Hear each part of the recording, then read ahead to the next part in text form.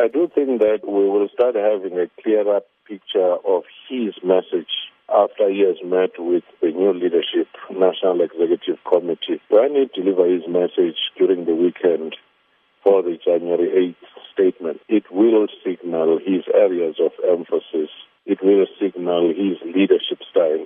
But with time, how he manages the dual centers of power between the country's president and him being the president of the ANC, that in itself, I think, will be the second test for him, which will give us a signal as to how things are going to be. You know, looking at that and looking at the case brought by the EFF and others, the Constitutional Court found that the National Assembly had failed to put in place procedures and processes to impeach the president after he was found to have failed to uphold the Constitution.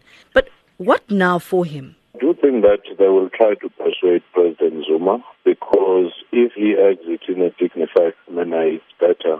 But ANC can ill afford the political cost of keeping President Zuma beyond a longer period, which is closer to election campaigns. So facing possible impeachment, facing the court cases and many other things, and being a lame duck is certainly not a good image for the ANC and the country.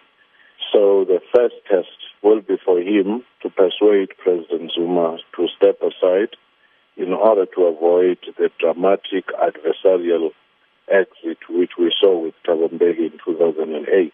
Now, Ramaphosa has directed factions within the party, especially looking at provinces of the Eastern Cape and KwaZulu-Natal, to set aside their differences and work together for the sake of unity. Is this attainable? It is attainable if he set the tone and emphasized this.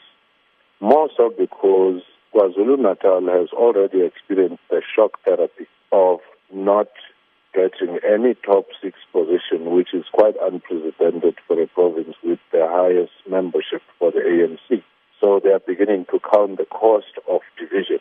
And also the fact that you started seeing political killings. And that in itself may persuade them, because prolonged faction fight in the Western Cape within the ANC led to ANC declining and losing control of government. The January 8th celebrations are fast approaching. They are this weekend, and the ANC in recent times has seen a lot of challenges.